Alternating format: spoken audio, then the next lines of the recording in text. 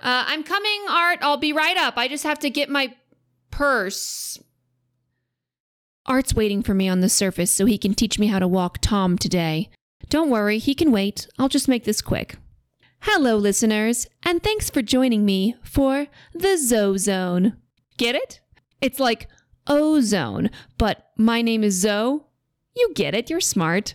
I've been working on it all day. I think this name's gonna stick. I'll just do what I usually do and work backwards to make it make sense. Something like, the ozone layer absorbs ultraviolet radiation to protect us from the sun, and the Zoe Zone protects you from Art's boring advice by absorbing real estate facts. Or whatever, it's a work in progress. Weirdly, I still haven't received any listener naming suggestions, so this one is gonna have to stick. I take your silence to mean you agree completely and think it's great. I hope you all know how valuable these sessions are for me. It is a great way for me to vent and share my deepest, darkest secrets. Speaking of which, I feel like I should tell you all. I knew that Art knew about the bunker. Now, he didn't know that I knew, and we need to keep it that way. Truthfully, I did not know in the before times, and I was pretty furious when I found out during the during times that he had been lying to me.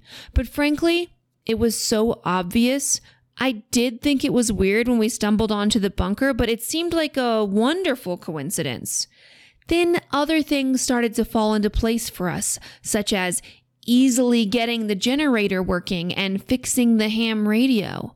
Some of this was before Art found Tom's survival guide, and Art has never exactly been a handy person, so I started to put the pieces together and figured out that he knew about the bunker and had been down here before. But I tucked that little nugget of knowledge away until I would need it. I guess I'm telling you all now because I feel a small amount of guilt about lying and pretending to be surprised. It did serve me well to confess to the Twinkie eating with no repercussions, but I do still feel a little bad about it. Was it wrong to lie to Art? You're right, listeners. I don't know why I'm so hard on myself sometimes. Art did lie first, which makes his lie the worst and basically multiplies my negative action by his negative action, therefore turning my action into a positive thing. I don't know why I didn't think of that before. I used to be so good at maths. It has been a while since I've used it, though. I feel so much better now that that's off my chest. I am so relieved that you all agree I don't have to tell Art. That is so great. Oh, and one more big update. I heard back from our Wi-Fi hero about their name. The day after I radioed out, they named the network Sally. So I thought, well, Sally must be their name. But 2 days later, it was called Brian. That's certainly different, but not impossible. Many people have two first names. But when I checked yesterday, it was called Phyllis. So I am sufficiently confused. I'm just going to call you Browleyfus.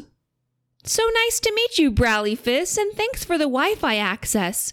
I probably owe you about $69.95 a month, but since I don't have a bank account for direct deposit anymore, you can just count my comforting words as payment, and you can keep the change. I want you to know that I'm here for you. You must have had a grueling and lonely childhood. Did the kids make fun of your weird name, Browleyfus?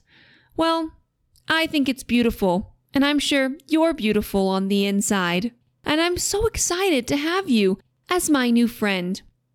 If you ever want to reach out and just talk, get some advice, keep providing me with free Wi-Fi access, whatever you want, I'm here for you. And I can tell you're here for me. Okay, y'all, I better run and join Art above ground before he comes looking for me. Thanks for keeping my secret about Art's secret a secret. And please don't tell Art. Over.